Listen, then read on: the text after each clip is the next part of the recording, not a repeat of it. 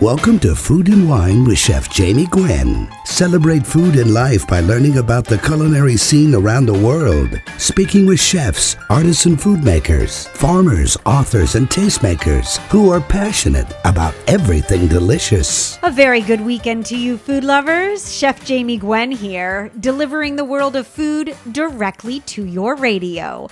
Because the next best thing to eating food is talking about it. Oh, yes.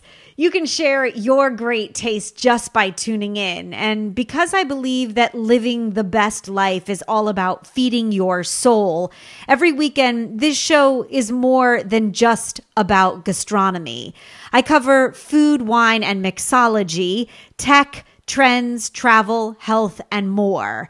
And I do hope that your dishes come alive with flavor, that you gain decadent insight, and that you enjoy the delicious conversation.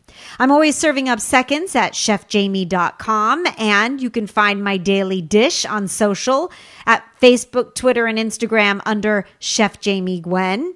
And if you happen to have missed a show, podcasts are posted under Food and Wine with Chef Jamie Gwen on iTunes. So let's get this party started, shall we? I like to kick off this show with a tutorial, with a method or chef's secrets to make you the best cook you know. And whether you love to cook or love to eat, there are so many uses for frozen puff pastry. You see, when the holiday season comes around, you start to get super busy. I know I do. And I'm always looking for a quick go-to. And when you need pastry dough in a hurry, frozen puff pastry is the king of chef-loved convenience foods. It is incredibly versatile, and you can use it to make a huge array of hors d'oeuvres and main courses and sweets. And puff pastry, fully prepared in a box, is actually one of those go-to ingredients that is really beautifully well made and has tremendous staying power.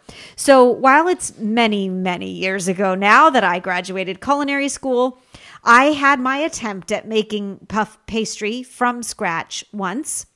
128 layers or so of butter and flour combined over and over. And let me tell you, the frozen stuff is pretty darn good.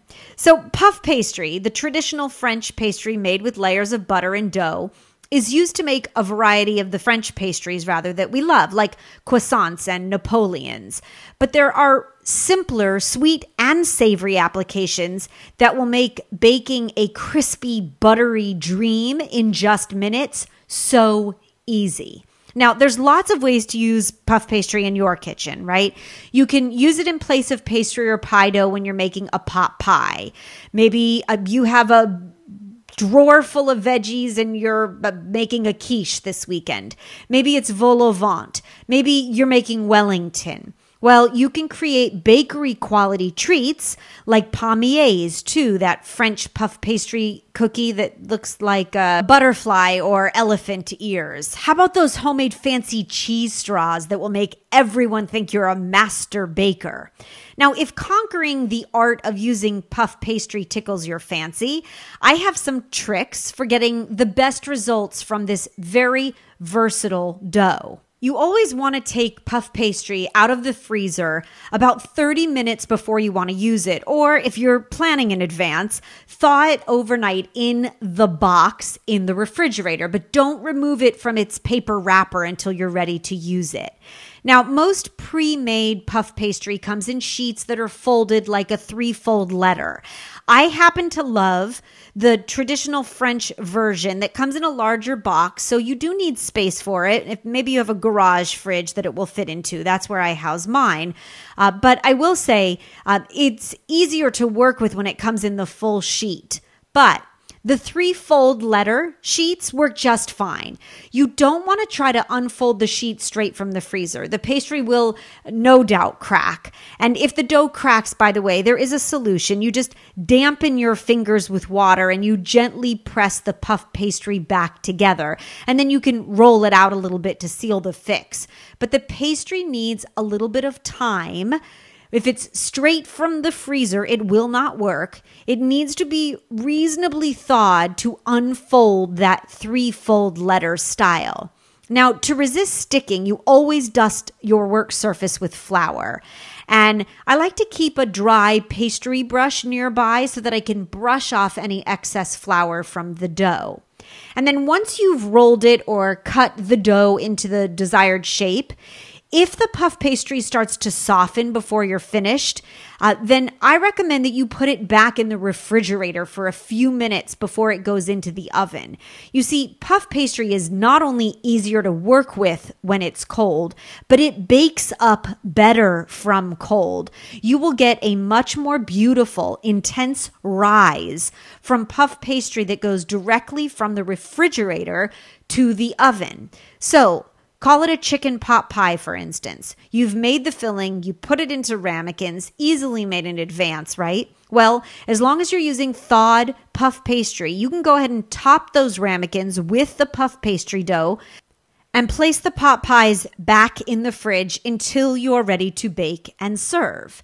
Now, in the case of a tart, or anything where you don't want the puff pastry to puff in the middle, let's say, then you want to prick the dough all over with a fork, just like you would a pie crust, really.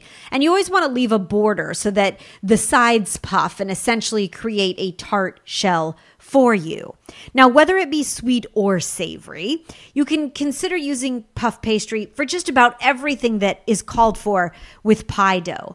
I make a tomato strudel at the height of the summer season, the highlight of tomato season with goat cheese and Niçoise olives. During the holiday season, I make mini caramelized onion tarts with bacon and gorgonzola. It's a really easy hors d'oeuvre. You put the puff pastry into a mini muffin pan. You cut pieces that fit into your pan and just press them in. Then I poke the bottom so that it doesn't puff, leaving the sides. And I fill them with a teaspoon of caramelized onions, crispy bacon, and crumbled gorgonzola on top. So good. Homemade sweet cherry strudels, oh yes, can easily resemble empanadas. If you take canned pitted cherries, you mix them with a little bit of sugar, vanilla paste, you spoon them onto squares of puff pastry, and then you fold one edge to the opposite side to create a triangle, seal the edges and bake, and you have this beautiful, what I call a cherry empanada or a cherry pot pie. Now, you could do it with blueberries. You could do a pear nestled into puff pastry. I have a secret for that coming up. Drizzle a sea salt caramel, dollop of whipped cream. That is a quick, indulgent dessert. And whether it's that absolutely decadent sweet or an easy fancy appetizer, puff pastry really cannot be beat. So store a box in the freezer for you never know when this holiday season, and find delicious inspiration for recipes using puff pastry at chefjamie.com. I'll give you a little hint. I make a pistachio, blue cheese, and fig puff pastry twist that is so easy and delicious, and they're gorgeous standing up out of a glass as a centerpiece on the table. Then I switch it up and make it sweet by using that same puff pastry twist with sugar, almonds, and you could mix in a little cinnamon or a baking spice if you like. And then back to that pear for just a moment. There is almost nothing better than a puff pastry truffle pear. And when I say truffle, I mean round and chocolatey. You roll out the puff pastry and you cut pears in half and peel them like you would for a poached pear. And you suspend a truffle when you turn the pear half over onto the puff pastry.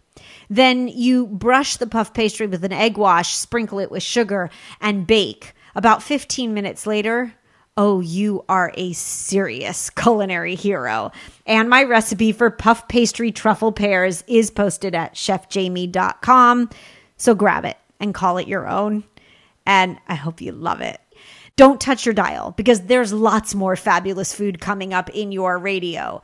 Lindsay Jean Hard of Food 52 fame just released her first cookbook entitled Cooking with Scraps. And so you're going to take all those seeds and the stems and the tops and the rinds, and you are going to make good use of them because waste not, want not. We're cooking with scraps next. And before the end of the hour, George Stone of National Geographic is stopping by for the love of travel to share journeys of a lifetime and his favorite dishes from around the world. I'm Chef Jamie Gwen in your radio. Don't touch your dial. We'll be right back.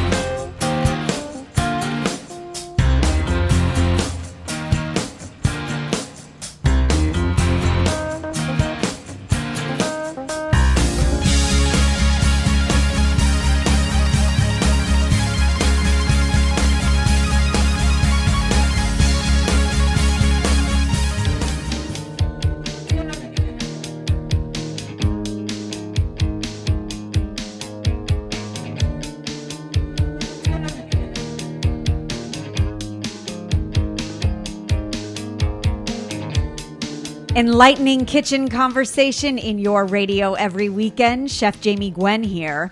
Do you want to cook with purpose? Well, then waste not, want not. Lindsay Jean Hard, who writes the Cooking with Scraps column for Food 52, is sharing her most delicious and surprising recipes in a new cookbook release that is fabulous. Her focus, the all too often discarded parts of food that she transforms into culinary treasure. In Cooking with Scraps, you'll learn how to put those seeds and stems, tops and rinds to good use. And Lindsay Jean is here to dish. So think chicken bones for stock and stale bread for strata. I'm very happy to have you on the show. Hi, Lindsay Jean. Welcome. Hi. Thank you so much for having me. Yes, of course. Okay, take us back. Share your story, please. A little bit about who you are and why you cook with what many people think is trash. Yeah. Well, it's been an interesting journey to get here. I really started to be more thoughtful about what I was eating when I was living in Japan for a couple of years with my husband. And we joined a CSA for the first time. So that meant that every week we were picking up a box of vegetables that had been grown by local farmers. And we would pick that up at our local grocery store. And almost every week I had to walk in the grocery store with one of those items because I'd never seen it before. So I had to ask them what it was. And then I had to go home and look it up and figure out how to use it. Oh, how fabulous. I love that. Yeah, it was fun. And, you know, knowing that these local farmers had grown what I was eating made me that much more feeling like I needed to be responsible about what I was eating and eat all of it and put it to good use. And then from there, when we came back from Japan, I helped a couple of friends with a startup called Real Time Farms. And that was a website to help people find food that they felt good about eating. So we would help people find their local farmers markets and learn about their local farmers and their growing practices. And so it was really just this path to connecting food and writing and sustainability. And we had a really incredible group of advisors for that startup, two of whom were Amanda Hesser and Meryl Stubbs, the co-founders of Food 52. Yeah, good to be in a good place at a good time. Yes, absolutely. And so they eventually acquired Real Time Farms, and a couple of us went on to work for Food 52. And I worked there for 6 years and wore a variety of hats like community manager and editor, but also writer. And one of my favorite columns was Cooking with Scraps. And I would share recipes from the community that were making smart use of underutilized produce parts and other odds and ends. And I really learned a lot from the community during that time, and I wanted to share that with everyone. So that's really where this cookbook was born. I think it's a beautiful story, and I think it proves tremendous consciousness in today's world that I think so many of us aspire to have, and where it starts at the grassroots level, where you can be conscious about, you know, the bones from a rotisserie chicken doing more rather than just throwing them away. And there is an incredible level of responsibility in it, where you're not only being smarter, more frugal, more responsible, but you're doing better for the planet, for the landfills, for the environment, for your community. It feels good to me, Lindsay Jean, and I love that. Oh, absolutely. It's good for the planet, and it's good for your pocketbook. It just makes sense. And it's good for your soul. Yeah. That's really at the end of the day.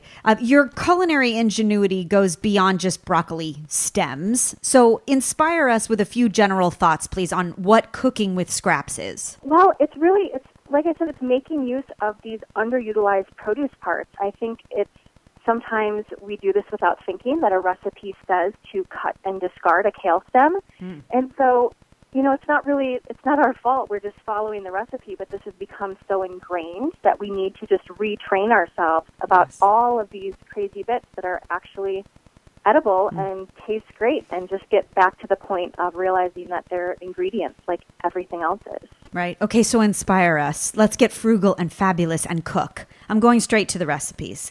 It's apple season. You use the cores and the peels to make a pancake syrup for Danish pancakes that I can't wait to try. Yes, that's one of my favorites. A lot of my love of cooking is from my grandparents. They would cook together in the kitchen, and so I just have all of these warm, fuzzy memories from that. And Danish pancakes and Abelskivers, which are spherical pancakes that you'll find in the book too, those are two of the things that they would always make me for breakfast growing up. So I wanted to find a way to incorporate those into the books. But apple peels and apple cores still have all of that apple flavor. So you can use that to make syrup for then drizzling over the pancakes, or you can use those to make batches of apple-flavored tea by just simmering them in water with brown sugar and some spices. How nice. And then you take the peel and you make chips. So what a great, crunchy, nutritious, lovely snack. Waste not, want not. Yes. Let's talk aquafaba next, please. This is a reasonably new innovation of good use, I guess I would call it. I was delighted to see you're making brownies with aquafaba. I don't think many people are thinking this way, and this is the train of thought we want to get to. So define aquafaba, if you would, and then let's put it to good use. So aquafaba comes from the liquid from beans. So you can get it from the can of beans that you're draining. It also is possible to use if you're cooking beans yourself. I think it's more consistently easy to work with if you're getting it from a can of beans, but it whips up and then it behaves just like egg whites in a recipe. So you can make these deliciously fudgy brownies. You can also make them easily vegan, too, by using like a butter substitute instead of butter. But it gives like a great texture, and then, you're using something that normally goes down the drain. Quickly and easily, by the way. I think the $64 million question here is, do your fudgy brownies taste like garbanzo beans? No, they don't. Because that would be the first question, I think, for any great cook. I mean, we drain and rinse, rather, so that we can clear the beans of their stabilizing liquid, essentially, in the can. But to know that it acts and reacts like the protein of egg whites is fascinating. Yeah, it's so fun to play around with, too. I mean, it makes a great mayonnaise. It's just a really fun ingredient to play with. Okay, so you're using it as the base when you make a mayonnaise in the food processor? Yes. Mm-hmm. Fabulous. Oh, and then I just saw it on corn. Oh, like you would in Mexican style with crumbled cotija or otherwise. So smart. Lindsay, if you'd please pause there. We'll take a quick break. More with Lindsay Jean Hard as we cook with scraps right after this.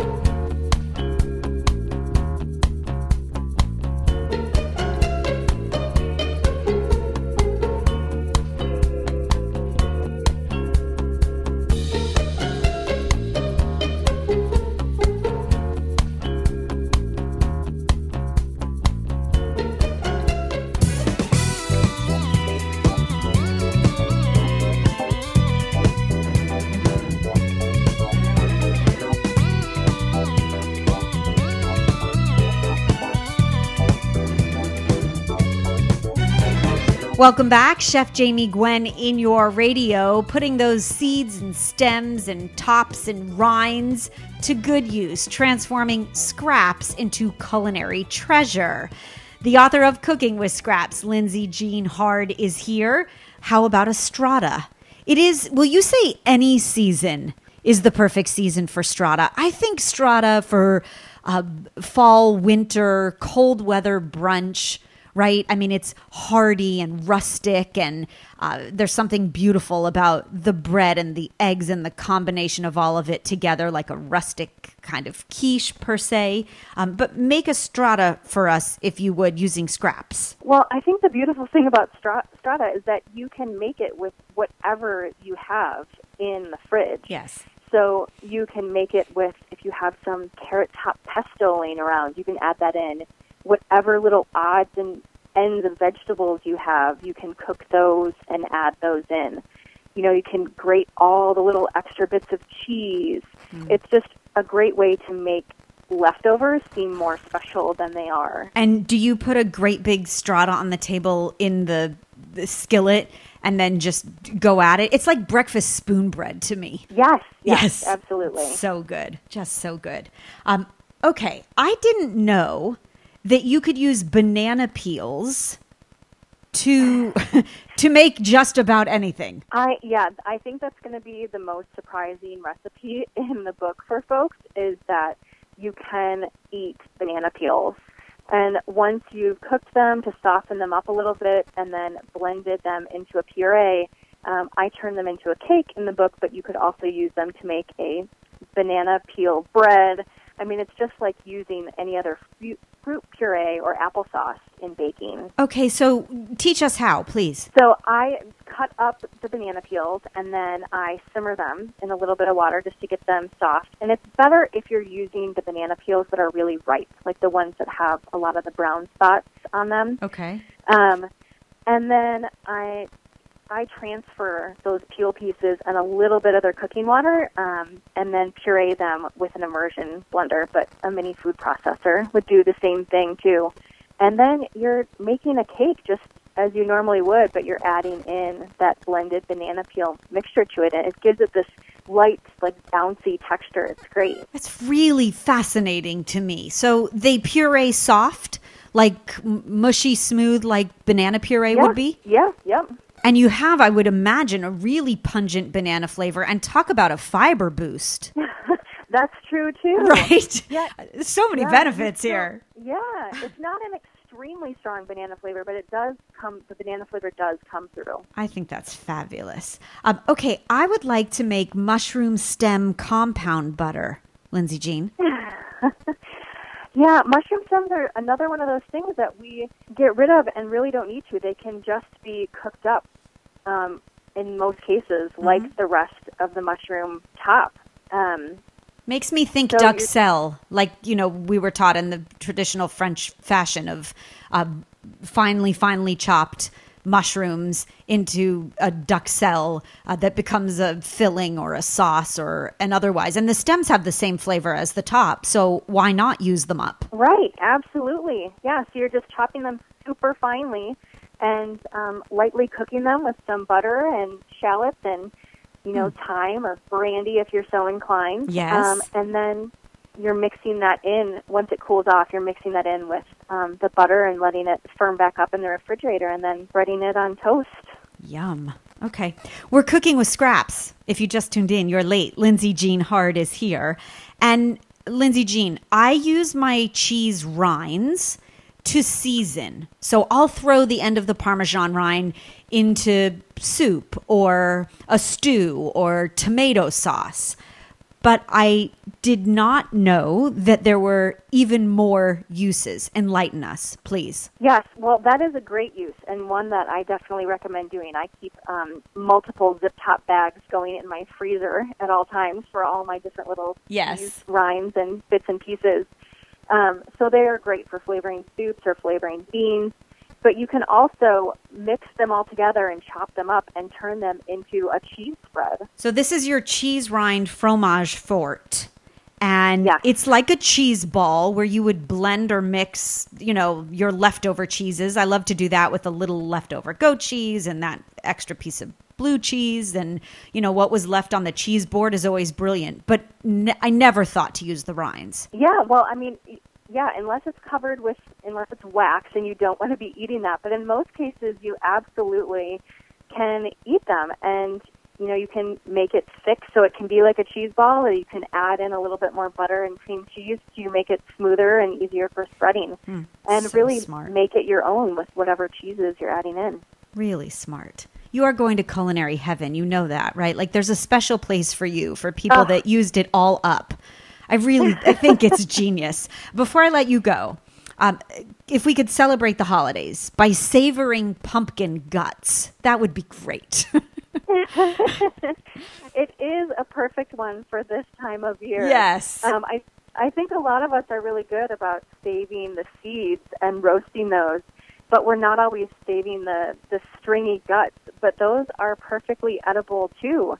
So it's not all that different from the banana peels. If you lightly cook their stringy insides and then blend that can be used, again, similarly to a fruit puree. So I'm using them to give moisture to scones in the book. Yeah, butterscotch pumpkin scones, which sound delectable. And I love that you're using up the guts because we've always loved the seeds, but you take those to a new level too. So I love an everything bagel, preferably scooped out, well toasted, preferably spread with copious amounts of cream cheese and sliced tomato. But the everything bagel roasted pumpkin seeds, that's just fun. It's just one of my favorite flavor combinations. So, love it. Yeah. Absolutely love it. And then last but not least, salts. If you really want to dig deep and get to the bottom of your scraps, you infuse salt with flavor of every kind. Leave us with your best tips, please. This was one of the first ones that I shared on Food 52 that I was so excited about. I read Chef Gabrielle Hamilton's cookbook, Prune, and she turns tomato skins into a tomato powder. Yes. And I loved that. And I think, tomato powder is a super fun thing to be using in a restaurant, but you wouldn't always be using that at home. But it's really easy to go from tomato skin powder to tomato skin salt. And you're drying these skins out in the oven after you've canned your tomatoes or made tomato sauce, whatever, and, drying them with the salt and then blending it together so it smooths out, and you still get that tomato flavor and a lovely pink color. And you can do this with all sorts of scraps, not just tomato skins. You can have all sorts of fun, scrappy salts. Okay, so with what other scraps can we make seasoned salts? What can we utilize? You could do the same thing with cucumber peels or with celery leaves. Oh, a Bloody Mary on the brain. Yes. Yes. Yes, me too. Love that. You could do it with some mushroom stems. You can do it with citrus zest. Super smart. We did one with bell pepper skins, similar to the tomato skins. I mean, the sky's the limit, whatever you want to play with. The sky is the limit. I really commend you. Kudos to you. They are ingenious ideas, and they're high-level ingenious ideas. And all the recipes in the book are dishes I want to eat. And so congratulations. The book is, I know, a labor of love and one that is close to your heart. And thrilled for your first cookbook success to many more. To you, Lindsay Jean, of course. Thank you. Yes, a pleasure. From carrot greens, bright and fresh and packed with flavor, they make a zesty pesto, she says. Broccoli stems get olive oil poaching to top lemony ricotta toasts. It is pure food genius, all the while critically reducing waste one dish at a time. The book, just released, is available now. It's called Cooking with Scraps on Amazon worldwide and in fine bookstores everywhere. And you can follow her food at Lindsay Jean Hard. The book, Cooking with Scraps. Turn your peels, cores, rinds, and stems into delicious meals. Just so smart. Lindsay Jean, come back again soon, please. I'd love to have you. Thank you so much for having me. Thank you. My pleasure. As the delicious conversation continues, waste not, want not, and feed your soul. There is lots more gastronomic inspiration coming up in your radio. Don't go away.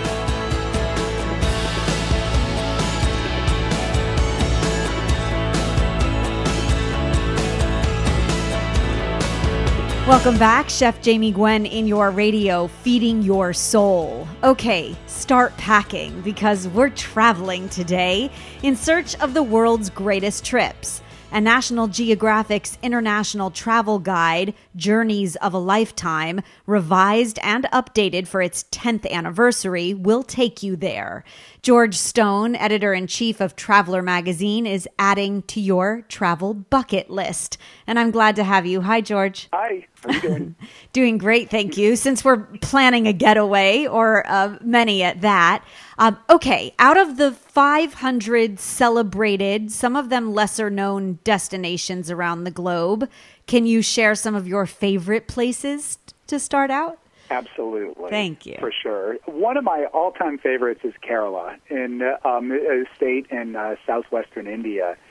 And one of the reasons I love Kerala, it's a languid-paced, slower-moving state. It's not a region within India that's frenzied and frenetic. But one of the reasons I love it is that it has very unique cuisine, and so Kerala cuisine is usually vegetarian cuisine, usually almost always using coconut oil instead of butter or ghee. And the variety of flavors, the variety of sort of experiences in Kerala, which is a much more agricultural state and also a wetlands state with lots of waterways that are called backwaters that you can ply in a little canoe. It's just a beautiful and remarkable place to go. How fabulous. And so off the beaten path. I love that the book covers places that I've not heard of. I find it very aspirational to make a bucket list of those places that make for really good, as I say, dinner party conversation, right? Because, you know, who's been to Kerala? And I love that you're food centric. So share a couple of other places, food fabulous, you know, or tour fabulous as well. Yeah, you know, the food is great. I mean, food is a common denominator. Yes. You know this. You live food. Oh, we'll travel for food, George. I will travel for right. food. Yes. Stomach first, and increasingly I am traveling literally stomach first. But you know, food brings people together, and it also reveals so much about a place. The ingredients, to the culture, the economy of a place can all revolve around the food. The sense of flavor, and also then sometimes most importantly, the sense of hospitality and sharing that food presents an opportunity for. Yes. So, so because of that, I really like, you know, normal experiences, common experiences, really, of food. Can be street food. You know, we have within the book a food tour on foot in Seoul, in Korea, in South Korea. Oh, yes. Which is, you know, so varied, so pungent, so flavorful.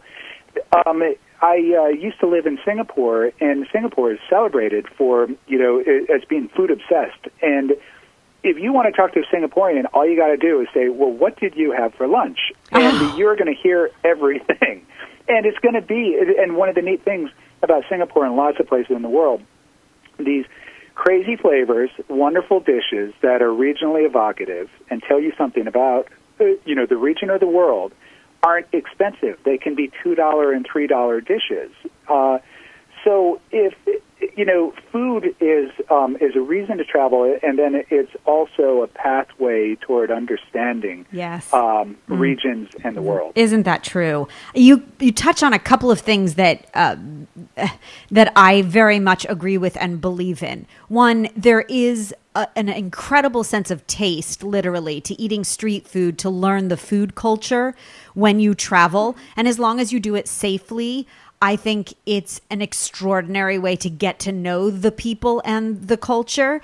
And the other thing you mentioned is asking someone what they had for lunch. When you travel, do you find that people are more than willing to share their favorite hot spot, that to talk to the locals is the best way to search out the best food, the best museums, the best places, because I love to engage in conversation like that. I have gotten the most extraordinary suggestions from someone sitting at the table next to us, or, in Italy sipping an espresso. You ask an Italian where to go for gelato, you get the right answer. That's exactly right. And food brings the world together, and it's as you're looking for a common area and also a safe topic to talk about, that is food. Markets also bring people together, and often for travelers, they bring together English speakers. Yes, so, my favorite. Often people, in markets will speak English, so you actually can have a conversation. It's a very normal and appropriate conversation to go to a market, talk to a vendor, ask, well, okay, I see that you're selling eggplants here, and where would I eat this? What's your favorite? And sometimes markets even have the market lunches. That's one of the joys. I love the fascination of travel and the fact that you have armed us with all of these bucket list places. Truly fabulous. For the love of travel, for the friend that's an adventure seeker, this is the book to have. It is a gorgeous coffee table book full of extraordinary photos that will set you on your next journey and plan the ultimate travel bucket list. It is National Geographic's Journeys of a Lifetime, 2nd edition, and it's available now. George, I thank you for your insight, and I hope to eat gelato with you in Italy one day. Anytime. Let's do it, Jamie. And so that brings us to the end of another great hour of radio. I hope that I satiated your appetite and that you'll tune in every weekend and allow me to feed your soul. One more last bite for this hour. If you're feeling fancy, well, then I say make a galette. It sounds extravagant, right? It's practically the easiest baked dessert there is, and it's rustic and beautiful, and you really do look like a culinary hero. Now, my version uses either homemade or store-bought pie crust dough, or you could use puff pastry, as I talked about at the beginning of the hour, the beauty of a box of puff pastry. And then I take winter season pears tossed in rich caramel sauce, and I bake it. That's about it. I will post the recipe for my 3-ingredient caramel pear galette on Facebook, Twitter, and Instagram today at Chef Jamie Gwen.